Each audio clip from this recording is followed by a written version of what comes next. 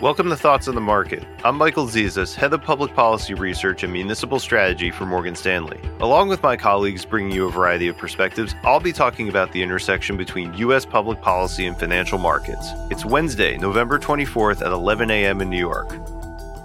Last week, the Build Back Better Act took a step toward becoming law when the House of Representatives passed the bill along party lines. While the act now still needs to win Senate approval, likely with some substantive changes, there are two lessons that we learn from the House's actions. First, U.S. fiscal policy will continue to be expansionary in the near term. That's based on analysis from the Congressional Budget Office of the Build Back Better plan, adjusted for some key provisions that likely won't survive the Senate. When added to the analysis of the recently enacted bipartisan infrastructure framework, it shows the combined plans could add around $200 billion to the deficit over 10 years, close to our base case of about $260 billion.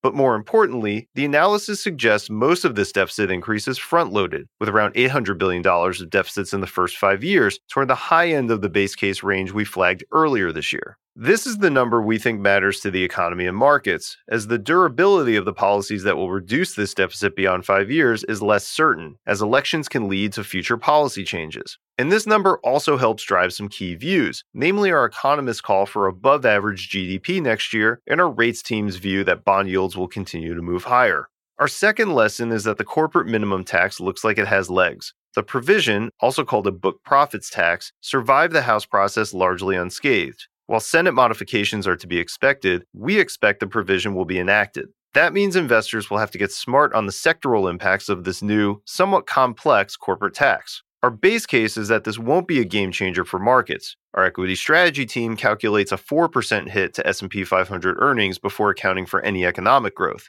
And while some sectors, like financials, appear most likely to have a higher tax bill, our banks analyst team expects most of this new expense can be offset by tax credits. Still, this new tax is tricky and untested, so fresh risks can emerge as the bill goes through edits in the Senate. So we'll be tracking it carefully into year-end. Thanks for listening. If you enjoy the show, please share thoughts on the market with a friend or colleague, or leave us a review on Apple Podcasts. It helps more people find the show. The preceding content is informational only and based on information available when created. It is not an offer or a solicitation, nor is it tax or legal advice. It does not consider your financial circumstances and objectives and may not be suitable for you.